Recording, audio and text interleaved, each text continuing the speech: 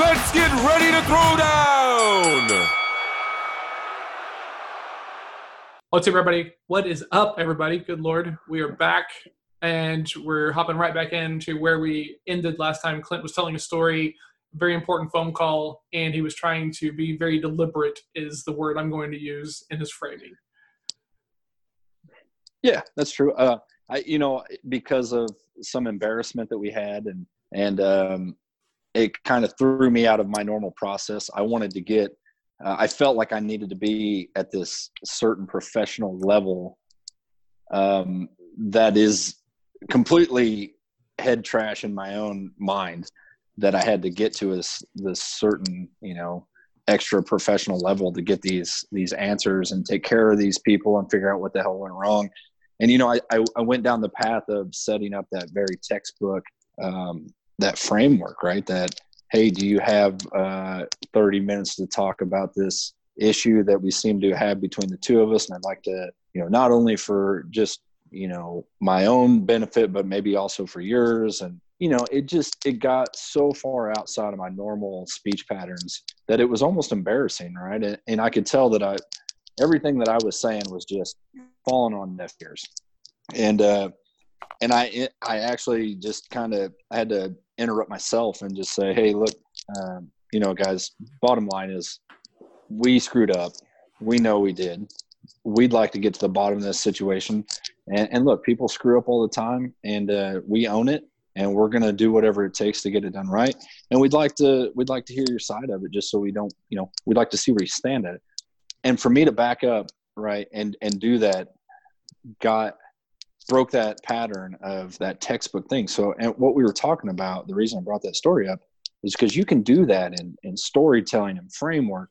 You can get so textbook that it's so unnatural that it throws everybody off. It throws the guy sitting across the room from you out of his world. And he's like, what the, yeah, okay, yeah, sure. I got 20 minutes. I don't know. I've never been asked that question before. You can do things that throw people off so bad that just ask the freaking question, like if you really need to know, and make sure you ask questions that you truly need to know. Don't ask questions just to be stupid. Yeah. But the textbooks out there, guys, will tell you to do that, right? Oh, and but like you get why though, right? I mean, well, that's they're what I'm trying saying. Sorry, I cut you off. I apologize. Yeah, so there is a reason why they do that, but most people out there that I'm hearing and seeing, and even some salespeople that I've worked with in the past, look at it as law and they follow it to a T. And it is absolutely anything but that. It is an idea. It is another way to do something. It is framework for your own self. But guys, you can't follow this stuff to a T. And I think that's where I I took all the knowledge that I could take from sales training, and I knew that, hey, I have all the parts and pieces here, right? It's like having 5,000 laws, and there's no consequences for any of them. So we want to add 5,001 and 5,002 and 5,003. Well, guys, you only needed 3 of the damn things. You just got to follow them, and you got to do those things right. And you won't need all these laws and these written rules. So it's just a caution. It happens to me all the time. I fall into my own trap. And so I just caution you. That's all. Well, I think that it, in my mind's eye, I compare it to having an outline versus having a script, right? And if I know, or, I have a roadmap, but then I also have that building that I see, and then, so how am I going to get there? Am I going to put my nose in the map? Well, it's kind of hard to drive and do that at the same time. That gets a little, hard to do. Whereas if I look down and I see the pathway to get to the point that I need to be, like in my phone, Nina and I go round and round about this, right? I want to see where the blue line goes, right? And then I know the lay of the land at that point, right? It's given me the best route. Now I'm looking for the on-ramp that I'm used to, but there may be a semi-truck turned over like there was the other day. And then I got to decide, well, should I exit? Yeah. So again, it's this constant, I go as far as I can see, and then I see how to go further. So if it's a conversation with John, it's listening to John's feedback. it's doing my antics or whatever comes natural to me. But along the way, I know where the goalpost is, right? So why do I have to be so worried about every hashtag line that comes past me as I'm running towards the end zone? That's not what I'm focusing on. I'm focusing on not getting tackled between here and the end zone. So what are you looking at, right? Are you looking at your feet, or are you looking at the horizon, right? My feet are going to do what they naturally need to do to get to the goal. Mm-hmm. Why not approach it from that aspect? I mean, that's just me, right? I'm not suggesting that it works for everybody. So you gotta look at the flag. Hey, Clint, watch your mic. It keeps I think hitting your jacket, and there's a lot of side. Yeah, that noise right there. There you go. No, it's dragging on his puka beads that are hanging around his neck. He's got a little beatnik look going on there. That's what I'm talking about. So here's the thing, guys. I thought I wasn't doing those things. I thought that I was being in the moment and not using these, or not hiding behind these techniques and just checking the boxes. I really thought that I was doing it the right way. And then you hit this other level of cognition or reps or awareness or whatever. And then it's oh, I was still using these things as techniques as opposed to really just trying to be on the level with the prospect of hey, what are you really trying to do here? Right. And so, I think you just get to that point, right, of, oh, I can do these things without thinking about them. But that only happens when you're put into those situations. And I wasn't allowing myself to put myself into those spots, if that makes sense. But are you allowing yourself now to be put in those spots? No, yeah. And, it's significantly changing, right? Because, it's weird because we know this to be true. I'm more confident of just being okay, cool. You don't need this, based on a really quick conversation and then moving through. And, it's the outside examples, which are more interesting, right? In my interactions with friends and stuff like that. Let me stop you though. You said something interesting there. You said that you're telling them that they don't need what you have, but how can you be absolutely sure without asking the question of, hey, John, sounds like this may not be a fit, or I'm getting the sense that maybe this isn't what you need, but that doesn't mean they don't still have a problem, right? Sure. That you need to right? So don't give up on the fact that, that path or where you were going. Well, the way that we've been approaching it is hey, look, right, I know some stuff about marketing, but I'm mostly a sales guy. So if you'd like to kind of talk about what's going on in your business, I can either let you know it's a marketing problem or it's a sales problem. So who wants to hop on and have one of those calls, right? And I get nice interaction off of those. And so when we get in there, it's very purposely looking for either a sales issue or a marketing issue, depending upon how they choose to want to fix that problem. And I can't help with the marketing. So there's no pressure on them to dodge me or be not honest with me, because it's not I'm trying to catch all. And so that way I can be oh, I can fix that problem. It's let's figure out for you how you really want to build your business, because you can be sales heavy, right? Which is good for some people. And then some people want to be marketing heavy, and there's pluses and minuses of that.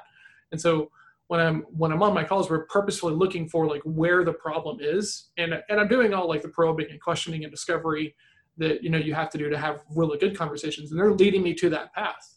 Well, no, I feel really confident when I'm on the phone. Okay, well, how do you know? Well, because of this and this and this and this and this. Okay, do you want to keep having those calls? Yeah. Okay, awesome. So what's the real problem? Well, I need more people calling me. Okay, that's a marketing problem. Okay. Al's rolling his eyes, and Clint looks like he wants to argue with me. No. Well, you just told exactly. I think you're jumping to conclusions here. I'm digesting what you just said, mm-hmm. and it makes sense. I know you, well, right? Yeah. And Nan brought up the different dynamic referencing you and your daughter, and the we've seen you in action at dinner and the way you work through situations, which is, I guess, a good indicator of how in tune you can be with somebody who is, connected to you, but has their own agenda, or you have to incorporate that agenda to get to the goal line, like we spoke about. So I guess I question what prevents you from being your best self in these sales encounters. And if you think you are your best self, fair enough, right? Yeah, I think for a very long time I was trying to be some other version of this, but like I really feel like, because I think that you said it right there, right? When I have to figure out a problem is arguably when I'm at my best thought processes, right? So as opposed to coming in and seeing if there's something that I can sell to you, right, or if there's a reason for us to work together, which kind of feels like we're pitted against each other, like depending upon your point of view, it's like, hey, let me find out with you if you have a sales problem or a marketing problem. Now I got to ask you some really hard questions to do that, and I can't help you with the marketing thing. I might can make some introductions, but if it's a sales problem, we can talk about it and see if I can help you out. Right. And I feel really authentic having that conversation because I'm helping them like get clarity about something in their business. And that allows me to kind of play this role that I feel strong at, which is, the guy with the answers. Right. And I can be open and honest because I've already framed the outcome. There's only two options, right? You either have a marketing problem or you have a sales problem. And so the minute where they can give me the no honestly and cleanly, whenever we come to the mutual decision that it's a marketing problem. Right? Because essentially I'm doing the same thing as like what we're classically taught, in the book. Hey, like at the end of the conversation, we'll leave it at a yes or a no. Does that sound fair? So I'm just kind of like modifying the frame around, look, people come talk to me for two things. And of the two things, the other big thing, whenever they don't need one of my two things, is that it's a marketing issue. So I'm really good at spotting where the marketing issues are and if you have one or not. Would you like to have a conversation? And it's already framed in a way that there's either yes, and we're going to keep talking because it's a sales problem, or you have a marketing issue and I can't help you with that. And I'm just now seeing that for the frame that it like really, really is whenever I kind of like do it from a framing perspective, right? Binary decision at the end of this thing, yes or no, right? Well, no, and I like the fact that you're getting down to a binary decision, right? Mm-hmm. Which is ultimately where I think we all need to take our sales conversations. It's yes or no. And from there, what's this process of working together and, making this into you pay me and I provide a service, or, a symbiotic relationship where you build the project, or Nan gets the neurosurgeon to, say, hey, I'd love you guys to handle this particular product in our office going forward. Mm-hmm. But how you get there needs to have a whole lot of the real you in that equation, mm-hmm. right? Absolutely. And because, I'm sorry, go ahead. Go ahead. No, I was done. Well, I was going to say that, like, trying to do it all the other ways that I've done it, right? I've always had a little bit of that kind of like, the guy riding on the shoulder, trying to drive, the machine, as opposed to just being like effortlessly in it. And part of that is my C-ness of needing to turn it into a process so that way I can check the boxes. But part of it is also just I'm not wired for people, right? And, the more time that I like spend like kind of doing this work and the journaling and the reading and stuff like this, it's like, oh, like this is just such a blind spot. I can tell myself that I can go be people-centric, but compared to like Al, who does it effortlessly, like there's a level that I don't think is ever going to be there for me, which is not inherently a bad thing. Because when I can turn it into a game, I can then win at it. But John, I've been in social situations where you're bringing this guy, this introduction, that introduction. I mean, it is really good, right? Yeah, it's all so calculated though. Is it? Absolutely, man. Absolutely. Well, then I think you need to get up drinking every day, right, and just let the day flow. because okay, so Al is speaking very specifically to a couple of events that we have put on as part of this nonprofit group and this networking board, right? And so Al came to the first one and he sponsored a bay. So what happens after that is, cool, I want Al to come back next year, right? Because we always struggle filling these bays. So let me make sure that I can like hit a home run for Al. Let me go find some people for him to talk to. And that gives me a mission, right? And socially, when I have a mission, I'm good, right? That's the nugget. Okay, so right. So how can that not be every day that you wake up, you have this mission to be socially engaging with your prospects and people who have problems that you can solve? That's So more. that would make me, there would be nothing that makes me happier than to wake up and solve everybody's problem for Yeah. a profit all day long. Well, that's why I'm currently building this thing that I'm building, right? Is because like I just want people to practice, right? And so, from the martial arts thing, from training, Clint, you know this, and Nanette has heard so much of it. It's just like overflow is like if you're constantly going through it and you're intentful about it, you're going to get really, really good at it. So I know this to be true. So I'm giving like these kind of blocks of like office hours, right? So you can have this kind of sales manager person in your pocket, right? So you can come in there, we'll role play something, we'll strategize about something or anything else like this. In addition to that, you get free role play groups, right? And so I'm giving these people the thing that they want, right? Someone that they can come ask questions to, and I'm giving them the thing that I know that they need. And then it's just a matter of time until the trust sinks in. Dude, I got it for you. Leather. What? Well, you said role playing and this. come I'm on. like, Yeah. leather, man. You show up wearing like one of those chaps and like a vest, Yeah. nothing underneath it. Dude, I think you got to win. That's a winner. That's a winner. The little necklace that just says like, something. Something aggressive. Yeah. Exactly. Something aggressive. It just says Clint. You're wearing a choker that says Clint, right? It's like it's got a leather strap on the back and you tie it. Oh, Yeah. shit. And then, just make sure the handle is, I will say that if I was going to wear another man's name on my neck, it would be his because I respect the hell out of the guy. Whoa. Clint just did this. Yeah. Clint just got uncomfortable. No, I think he got real comfortable. I think he like bowed up, man. He was like the rooster showing up. I mean, who else would you put on your neck?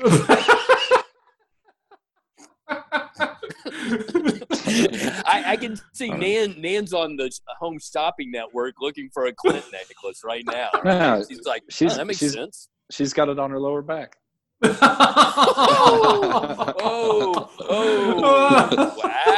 do tell. I love that one. Oh, all right. All right. Let's get back to stories and stories and selling and my own unique weirdness as I'm finding out new stuff. But yeah, I'm not wired to want to go find that person on an ongoing thing just mentally, right? Like, so what I'm doing is in my framing around these calls is like, hey, let me help you find the answer, right? And what that does is it allows me to come out and be the guy who wants to give them the answer anyway, without any threat to like, hey, does this then lead to like money and revenue? So I've been positioning it of like, look, you've got a sales problem or a marketing problem. That's the majority of problems in small business. I can help you figure out what it is. And if it's a sales thing, I can probably help. I like it. Yeah. Thank you. I mean, and I think that, if we keep our processes or our conversations, simpler, right? Mm-hmm. If something's got to get complicated, the complication come from the prospect, not from you. That's right? fair. I will say the other day I hopped on a call and I was doing my framing and totally skipped the whole time element. And before we got done, she was like, "Oh, dang, I've got another appointment." And I was like, should have framed around time. Should have got that commitment. Well, here's something I don't know if Nan and we got into discussion or I've started doing some journaling, so some of this just comes out of the fact I was writing on a piece of paper. Yeah. I think trust and forgiveness are two key components. And what I mean by that, you got to trust yourself and you got to be forgiving of your own mistakes. Once you've run them through the process of analysis of where did I go wrong? What could I have done better? Move on, right? You did, Well, yeah, but the way that you move on is you improve the next rep, right? I mean, or you don't, and you do the next step until you do get the improvement you're looking for. Exactly, right? And so my whole weirdo mission, right, is to be as optimally configured as possible, right? And so what happens is I didn't frame around time, and so I didn't manage the time very, very well because I thought that we had 45 and she had to go at 30. And so like I was just kind of like hitting the stride of, the role play, no leather. And she's like, "Oh, damn, I got to go." and I'm like, shit, like I didn't get to finish the role play, so we didn't get to have the conversation about what I do. And now it's back to, hey, well, why don't you just send some stuff over? That's the issue, right? You lose the how much does that? It would have went there either way. Oh, come on, Clint. Really? It would have went there either way. They weren't interested at the end of it. That's to me. It happens to me all the time. It's like people will agree with you because they're S's and their I's, right? Mm-hmm. And they really want to help you. There's a lot of population out there that more so than the latter, right? That want to be a part of you and want to help you out, and they will agree. And it's just it's horseshit at the end of the day, right? So, hey, do you have an hour to this phone call? And if we get to the end, will you make an agreement? And they're going to say yes because they're afraid, they're scared to death to say no. Well, as a buyer, even though. Well, hold on though, right? Because we spend a lot of time talking about being authentic, right? So of course none of this stuff works if you're just using it as like a tactic or like a gimmick or something like that. I mean, you have to have the best intentions that you can. But Clint's talking about the prospect, right? Yes. That it was horseshit on their side, that they bailed and that they couldn't rearrange their schedule or push something. Meaning if somebody's putting an abrupt stop, they're usually telling you ahead of time and not surprising you with it. So I think the reality of what Clint's trying to get to is this just might have been a blown call to begin with. Sure. Okay. Yeah. So let me back up. I can agree that she probably was not going to buy, right? Like I can admit that, but let's also agree that I'm not in the best position possible to get the full no at the end of this thing, because I think you got the no, dude. You got the no. Maybe it wasn't N-O, but it's not a very big word. So no, that's true. I think you got both letters on that. Because here's the deal. If let's just say that was an hour ago or a week ago, has she reached back out? And if the answer is no, that's your answer. If she was truly interested and truly needed it, she'd already reached back out. I would if I needed something. Hey man, haven't heard back from you. What's going on? Can we finish that phone call? And if you didn't do in 30 minutes what you were trying to do in 45 or an hour, because I mean, it's not like you had a 3-second conversation. Hey, it's not a good time to take this call, but you went down that pathway far enough. And I mean, and we've all faced it. We've gotten the no's before. Yeah. And, you probably need to be thankful that you didn't have to waste another 30 minutes of your time. That, she did it for you, right? Checked out of the situation. So you should be a thank you. Wow, man, I got 30 minutes of my day that I didn't waste on your ass. Yeah. Okay. Sometimes too. But hold on though. Hold on. She chose. Right? Because this is important. At the end of it, she goes, I want to continue the conversation. Right? Of course she Which, said that. Of course she does, right? And so then, the critical side of me is like, oh yeah, sure you do. Right? But then the other side of me is like, well, maybe she does, right? And so how do you suss that out other than front loading the conversation with like, hey, at the end of this thing, can we figure out if this is really worth talking about? Because it might not be. And you might end this call telling me you want to continue when you really don't. Can we just be honest with each other?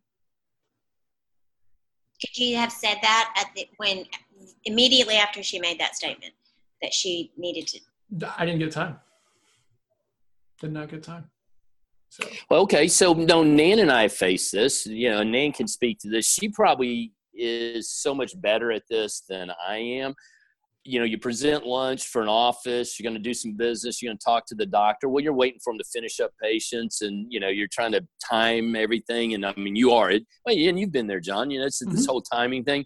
And that doctor comes in, gets a plate of food. You're seeing him over there at the buffet line, spreads out. Man, he's getting towards the end. You're trying to figure your approach, and he walks out another door, and you never fucking see him again, right? Mm-hmm. Now, Nan gets up and follows him and finds him in his office and says, oh, hey, yeah, we came by. I'm so fuming mad at that point. It's done, man. He's just blown me out of the water. No, I'm glad Al said that, because as you were telling your story, John, I was thinking of someone that approached me today trying to sell me something, and I cut them off before they went any further pretty quickly. And I said, I really appreciate that your efforts in trying to talk to me about this product. But I told them, 1 second little spiel of it's not going to happen. And before I could even say thank you again and goodbye, they slammed the phone down. Okay. So I was like, I don't care if you call me, you've burned a bridge. So what Al said, I don't care what goes on. If someone cancels on you, says no to you, whatever, leave good terms, because you could be burning a bridge that you could potentially need to cross another time in the future. So be really careful with that, Al. Burning bridges is like... I didn't say that I did anything. I sat there with a smile on my happy ass, going, hey, ladies, eat up, or gentlemen, the decision maker's way over there, so we might as well have a party with the food but that I I do brought think for everybody. what you said also, John, I think it's really, you're not going to blow up on them and go, you've got to freaking be kidding me. Like, I've done this, you're not going to do that. But you're going to say, okay, I understand. You know this better than the rest of us. You try to engage with them again. When can I call you back? When can I see? But I have a question. Do you not then do the negative reverse? Hey, a lot of times when people say they have to go, they're really trying to be polite. Yeah. They really just are having a hard time. Okay. Well, how could you not? If you saw it coming, wouldn't... No, I didn't see it coming. She goes, hey, real quick, John, I forgot to tell you. Right? I've got another meeting and I got to go right now. And I was well, John, I appreciate you telling me that. And I know you got to go. But usually, when That's I hear fair, that, right? it's It a could have been polite quicker. way. All you got to do is immediately go to the test of, are they blowing me off and will they own it? And if they do, then we probably got to, I feel better about that, right? Yeah, that's fair. You know? I mean, and, to be sure, I had that moment of being blindsided by, like, being irritated that I didn't qualify around time earlier. So, okay, but that was your issue, not hers, right? No, for sure. So if No, she absolutely. brings it to you, your issue probably got in your way. Oh, shit, time. Instead of, hey, John, a lot of times, I appreciate you telling me, but a lot of times when people say that, they're just being polite and it's a no. Is that where we're going with this? And if you said back to me, no, I really want to hear more about that. All right, before you go, what time do we meet again? Basically, you're telling a story by asking it, and in that story, you're asking a question. But you're also getting, and if they won't make that commitment, then they need to own the, now that you say that, it probably isn't something that I want to proceed with. Thanks, John. I do appreciate that kind of honesty. I hope that our paths cross again, and if there's anything I can ever do for you, please don't hesitate. You got my number. Give me a shout. Yeah. Right? Clint? Have you ever noticed how you assume what someone's thinking? Oh, and yeah.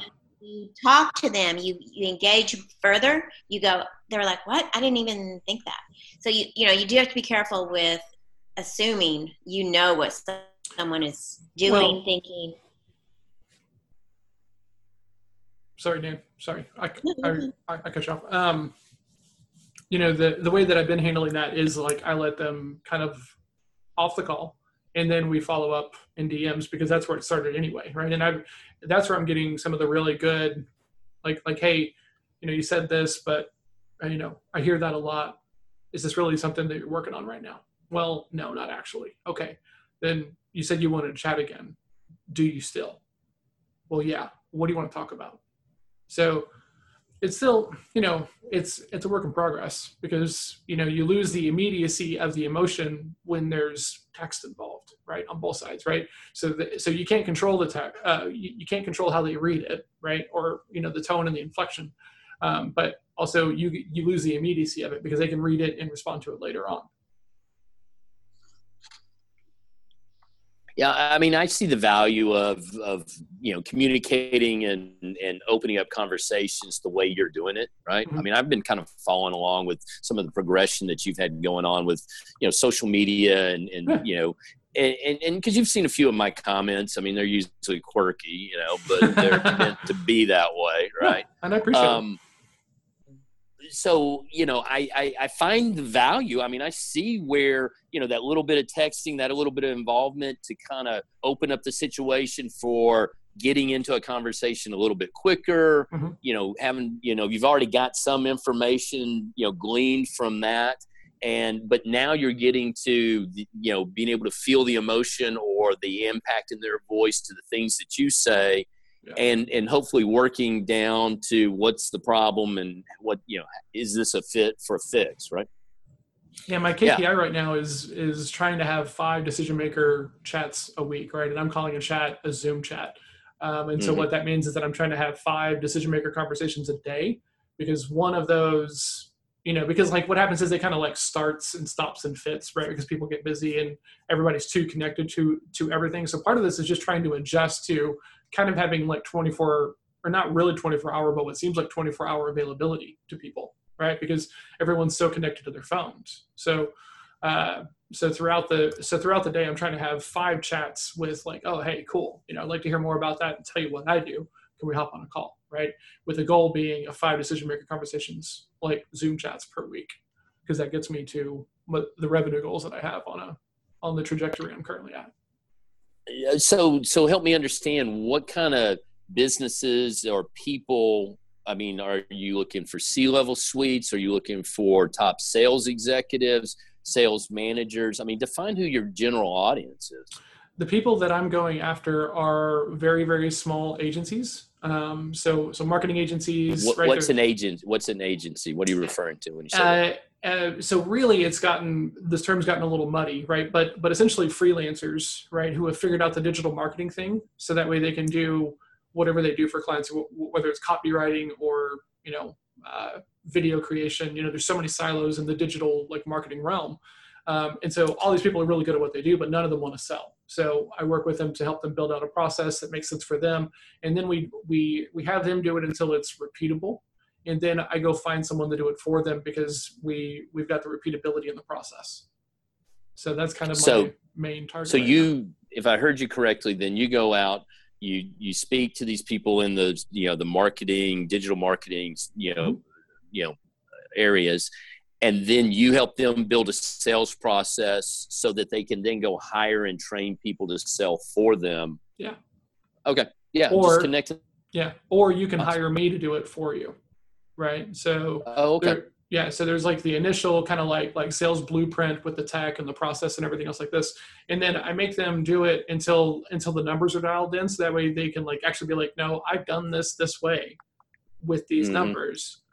I know that this works. Let's figure out the soft spots and coach up from there. And so they've got that credibility. And then, I help along the way about like, okay, what are you struggling with? Where's the process breaking down? All those things. And who are these people generally? Who are their clients? I mean, small business owners, right? They're typically, I've got clients that do like $500 a month social media packages. And then I've got clients that do, $9,000 marketing retainers and paid ads and, branding initiatives and all like the whole gambit. So. And what do you find is their biggest, I mean, is there one general theme to the problems they're having in the sales arena? Well, yeah, there's this constant pressure of, do I work for the clients and take care of them, or do I go sell and prospect? Because, these people live in this kind of boom bust situation, right? There's a lot of work, so too much work for you to prospect and sell. And so then your work dries up, and then it's like, oh, damn, I got to go prospect and sell. But, so they're constantly fluctuating between these two extremes.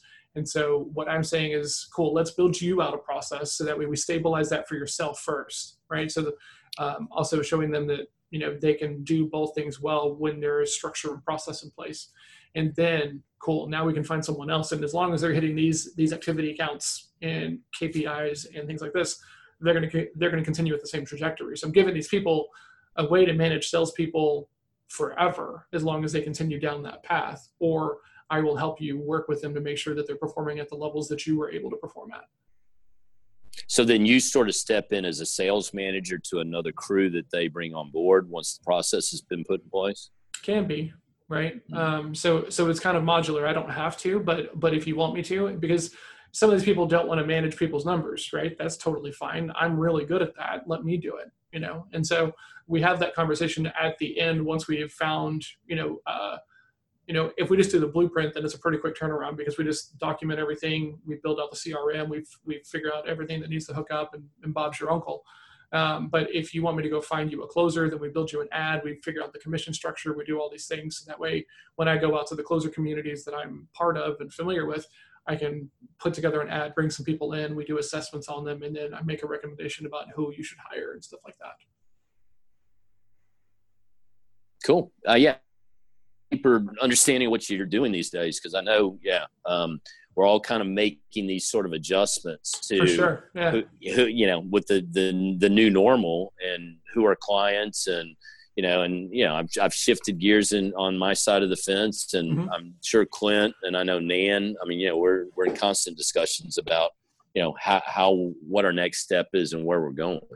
So, I mean, I still do all the other same stuff, right? I mean, if you have CRM questions, I'll just come in and you can pay me hourly, and I will figure out your CRM questions or the right points to track, or, all of that stuff as well. But what I'm finding is that this helps two communities that I'm really passionate about, because I love the small business community, right? And if you can figure out the digital marketing thing, then, from a lead gen side, then it's just printing cookies, right? Or, insert your favorite metaphor there. But once you can get it to that point with the digital marketing, then let's figure out the number on the sales side, and then let's just get someone in there to do it as well as you can, because that should be the thing, right?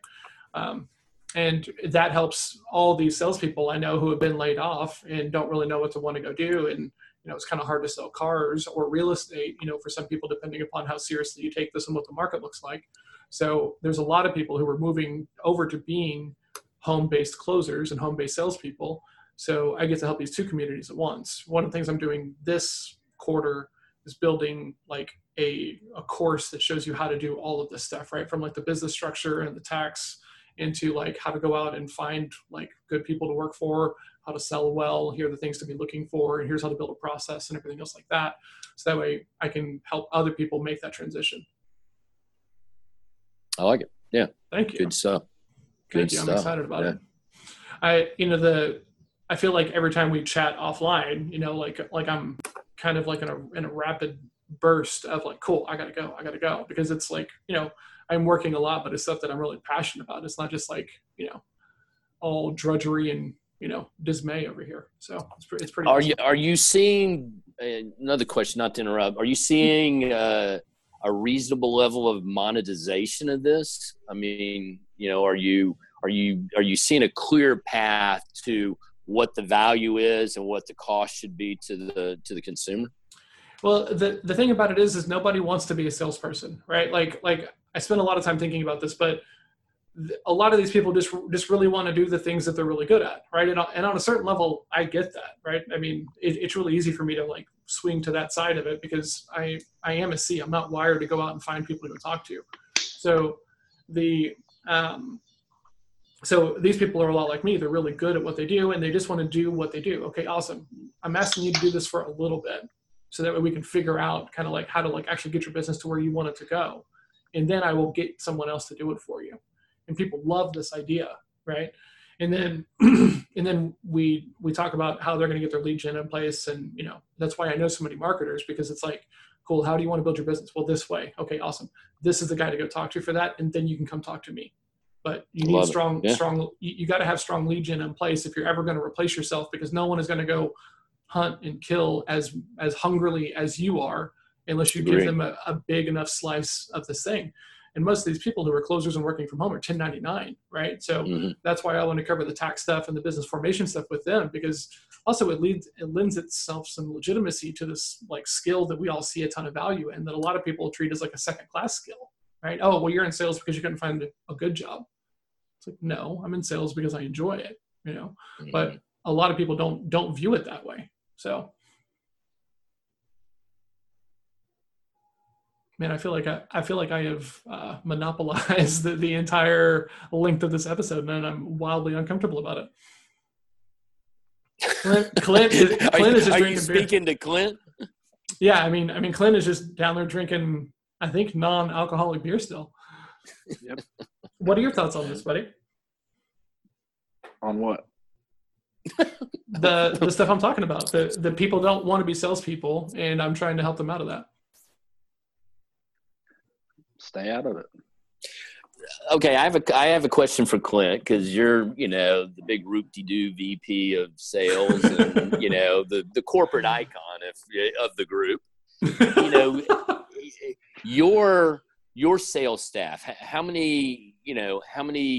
big traditionally is it in a I know you work for a big company and it's got segments in different areas. I mean, talk a little bit about your salespeople and, how it works in your industry when you start talking about sales and the people who do it. Yeah, I mean, you're in the industry. There's so many different levels of what people can and can't do. You can have one guy that, success to him is $5 million a year, and then you get another guy that might be $100 million a year. So it's really capacity of the person, and then you got to figure that into your equation of how do you reward the guy that does 100 equally to the guy that does the 5. So there's a little bit of a math problem there of just capacity. And even at the project manager level in construction, you got guys that can run a $2,000 job really well, but they can't run a 20 million. And you get guys that can run $1 billion projects but can't run a $2,000 project. So it's spread around everywhere. But I will say the average is probably, you're looking for most people in construction to do like 10 million a year in sales. So if you're a $30 million company, you'd want to probably have 2 guys and hope that 6 to 7 of that business is coming in naturally just because you have a brick and mortar. Okay, then my question is the sales component versus the guy who's doing the work. Does your sales guy overlap into the production side, or does he step away and it becomes a whole nother group and another issue? Yeah, or does he stand by the project through the end of the construction as part of the solution on, issues that may come up? I mean, what's his involvement after the signing of the contract? I mean, it's all over the board, Doc, because I've performed both in both scenarios. I've worked in companies that expect the opposites end of the spectrum, where you literally go find it, you hunt it, you skin it, you kill it, you eat it, all that good stuff, and then you're there to clean up the dishes afterwards as well. And then there's some that just, I need you to go out and find prospects to bring back to the door. We'll handle it from there. Mm. And I'm the way we operate it, at least at my company, is kind of a right in between. That is, I need you to go out and find the right prospects. I need you to find the right projects for us to bid that fit our group. Not wish list stuff, right? This is, let's get our base of business with the core group of customers that we want, doing stuff in the right industry that we want. And once we have that fulfilled, then you go searching, right, for vertical market growth. Question. So when you say you go find that, who determines what that right candidate or what that right project looks like? Is that your job, or is that a group of people that decide here's what the sales guys should be looking for? Yeah, ultimately, it's if you're in a good company, I think it's a group decision, right? You're all sitting around a round table discussions, figuring out what the hell we're good at, we perform at, and you're going off past resumes and experience, who you got on the team, who's available, like all that stuff plays in. Ultimately, in my company, that falls in my lap right now, is to figure out what that vertical market growth is and why we're choosing that. And I got to back that data up, to say, hey, I don't know why you're chasing multifamily student housing when all we've ever done is lose money in it. We get a lot of sales, but we lose a lot of revenue, right? And so why are we in that? Should we completely dump it? Well, you can't dump it because you got to have revenue to pay bills. So it's not an on-off switch. It might take you a 5-year plan, and you got to start putting that in play. And it's a commitment from everybody involved, yep. Right? You can't just flip the switch and say, okay, now we're going to do industrial work today, when yesterday you were building houses for a living, right? Because you're starting over. You're a new startup company at that point. So there's a ton of strategy involved, and if there's not, you're failing in my mind, because I think you really got to put some thought into what you're doing. It sounds, from what I've heard over the last 10, 15 minutes, John, you've put a lot of thought into why and what you're doing with your business. You're trying to find a section of a market that maybe doesn't even exist, and you're creating it, right? And that's pretty bold and pretty cool. And me, I like to be a part of shit like that. So I commend you on that. But there's a lot of people out there that just take what everybody said in the past and run with it. I've worked with salespeople in the past that, I do this because that guy over there did it before me. It's like, Come on, man, you got to pioneer your way a little bit, right? I got another question for you, Clint. Have you guys reevaluated the market you're in since COVID and some of the changes? I mean, Sure. Are y'all saying kind of where you stand in this whole construction arena? And if so, are you guys looking at making any changes to adapt to the new normal? Yeah, so I will tell you that I pay pretty close attention to where, for example, right, I live in Houston. Our market is Houston primarily. When you see a project come out that's City of Houston, new school building or whatever, the chances of the City of Houston, or any city for that matter, actually having the available funds to make that a real project in this environment of COVID, they're probably not going to be investing hundreds of millions of dollars into a new project right now, right? So that's something that a year ago would have looked really attractive, because we do work with them, but that's not the case today, right? I'm chasing a pipe dream that might drag me out for 2 years, rebidding and bidding until the funds are there, versus looking at a manufacturing plant that is in the exact opposite effect of, because of COVID, they are producing twice as much product because people are buying more. That's the market I want to be in right now, right? Because that's a today fix. And I would say this probably for most, is I'm trying to keep my head above water, and I will do whatever it takes to do that. And if it takes me switching and training and learning and figuring out any way to do that in a different market, damn right we're going to do it that way.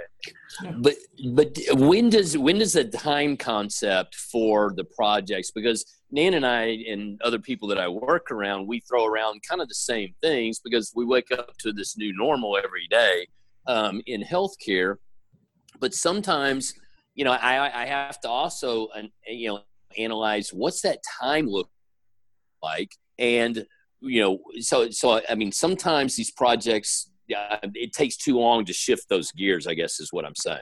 Yeah. So, and that's a really good point, is when is that going to happen? So for example, financially, where we used to look at revenue on the year, sales on the year, backlog, all that stuff, we're more focused on the book and burn of today, where it's go get me something because I have lights I got to keep on, right? Mm-hmm. It's down. Everybody's down, right? So I got to go find what's going to bring food on and put it on the table today, not in 2021 and 22 like we would have done 3 or 4 months ago. That's where I was going with how long can you survive a change? Because going into a change, if you can't turn the dollar quick enough to put the money in the bank, you've shot yourself in the foot because of the time constraint, right? So right now I have a great backlog for 2021. It's a record backlog. It's a backlog that we've never dealt. We've been close, but this is something that's truly amazing that we even have the backlog. But that doesn't do jack shit if I can't get there and survive this to do that work in 2021. And how do you know? How do you know that 2021 that work's going to be there? Well, you don't. I mean, you have commitments, right? We've sold work. We have commitments, or let's say we signed a contract, they broke ground, but now they're on hold, and now the job's postponed for another 7 months. I see that all over Texas right now. You see gas stations that, were a dirt pile, in February, and then all of a sudden they laid the concrete, and now they're just a concrete pad sitting out there with equipment sitting there that's bought and paid for, but you don't have the money to invest into the actual project because you just can't. So that project will probably happen maybe, or somebody will come in and buy that person out and finish the project because that's a smart investment for somebody down the road. But that may not happen in this year, 2021. It might happen 2025. The good news is you can kind of put it on your bankroll for a little while. Question and answer. I think Al is thinking the same way that I am, and I'm curious if this is true. Couldn't it just be said that this historic backlog is just like kind of what's normal for the industry? And the reason why you guys are struggling right now is because they didn't have you on the team and your method of selling. So a gap was going to naturally appear, and COVID just made it bigger. Yeah. I absolutely predicted that with everybody involved on our team, is that we were going to have, I started in October, and my very first day that I started, we had the conversations of everything that we're struggled through from here till probably June of 2020. This was last year, is not going to be because of what we're doing in October to then. It's going to be everything that happened in the past 6 months to a year. Right. Mm-hmm. And I can't help you change that. I can only make it better. Right. And everything that naturally flows in is going to be a bonus. So we set some upfront rules of, with me personally and professionally, was I need a year. I need a solid year before you can make any determination about how we're performing, right? You're going to see metrics along the way, and you're going to see growth. If you're not seeing growth in the first, 3-4 months, it's probably a pretty good indicator, but it's not a total fact yet, So we absolutely did predict that, and having that downside, but nowhere near to the level of COVID-19 stopping the market, right, in the economy. We didn't. You couldn't have foreseen that, but the thing is whenever we chat about the role and what's going on and stuff like this, I always get the impression, and maybe this is just me and head trash, that it's not going very smoothly, that you haven't had much success. But like hearing that story that you just talked about, like I think that your success is abundantly clear, right? Yeah. Well, John, you got to understand that. Well, one, me and my personality, probably mainly just the way that I am geared, I'm never going to tell you it's fucking perfect, dude. I love this. This is just going smooth, because in my mind, if everything's going just like we planned it, I'm making a new plan to make it better. And so therefore I'm back. I'm always at ground zero, me personally. Me my team, on the other hand, as long as they're killing it, right, and they're moving forward with the plan that was in place, hey, the company is going to survive. I'm here to make it better, right? So I'm never going to give you a thumbs high and say, yep, we're soaring high. So on that note, guys, we're at 52 minutes. So let's wrap this 2-episode series up, talking about stories. Let's go around just real quick, starting with Clint, talking to Dees, about using stories. What do you got, just real quick? Yeah, D's are pretty natural storytellers, much to the essence the I's are, except for one is about themselves a little more, right? And we'll probably get a chuckle there, but you're really good at telling stories about yourself, and you got to gear that the other way. And you don't have to fake it. I'm not trying to ask you to, sit there and be this fake person that you don't want to be. But when you tell a story, make sure it's something that they're going to be interested on the other side. Right? Don't just tell it because you think you're on this pedestal and everybody looks up from the ground level to you. That I'm here to tell you that that's not the case, right? You're as equal as anybody on this planet. And when you tell that story, you need to make sure that their body language is invested. When they ask you a question about it, it's not them trying to be nice. It's truly investment. And I think you need to tell the stories that also get something in return, a story in return from them, especially if you're talking to an I and you're digging for information, you're going to tell a story. And so that when they tell their story back to you, you're getting information in your sales process. So, just warn you, shift it from I and shift it to them. Awesome. Al, as an I? Clint kind of hit on a little bit of it, but I don't go in to a sales conversation or a situation looking to tell a story, because I know it's going to happen automatically. It's just my nature, right? So you don't have to force it, so don't even try. But what you have to hold back on is when, like Clint said, they begin to tell you their story, don't tell them a better one. Go with that, right? Yeah. Yeah. Annette, what do you got? So the two things that I'm thinking are engagement and listen. So your story should be engaging, but you also need to listen to their response. Yeah. Listening is huge. That's fair. For me, John? Yeah, for me as C's, like, don't use them with an agenda. Like use them whenever they make sense and they're authentic, right? And there's always another level of not using the technique for the sake of it being a technique, right? Like put that technique down and just use it as effortlessly as possible and try to approach it from that angle, which is not what we do normally as C's, right? Like we love to collect these techniques and all this stuff. So try to put all that stuff down once you have the reps, and just make sure that you're being as authentic and humanly driven as possible, even though it's annoying and slower than you want to go and all that stuff. So that's the thing, right?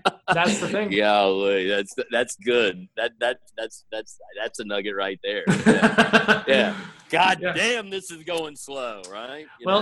And that's why I'm working very specifically in this industry that I am, of this kind of like hybrid of, cool, let's just get people to raise their hands so that way we can, put farmers right into roles and, have them crush. Right, is kind of the thing I'm trying to build. Right, and from the sales side, I've got it down. I just got to find like the marketing side of it, so that way I don't really want to be the guy who's trying to do both of these things as like a business in a box deal. But having partners who are really, really solid marketers at delivering the right kinds of results for their clients, and then I can help them figure out how to have the right kinds of conversations. And then Bob's your uncle. So yeah, it's all about making your mark, I guess, right? And getting in where you fit in. So yeah, awesome. I like it. Awesome. All right, everybody. So if you've been listening, thank you so much. This is a little bit longer than the episodes we've been doing recently, but it felt right to go long. So if you know someone else in sales, please share this with them. If you've not taken the assessment yet and you want to, please reach out to us, disc@salesthrowdown.com. Shoot us an email. We read every one of them. Leave us a review, please, because that's what really kind of makes this whole thing go. So thanks for tuning in, and we'll talk to everybody soon. Thank you.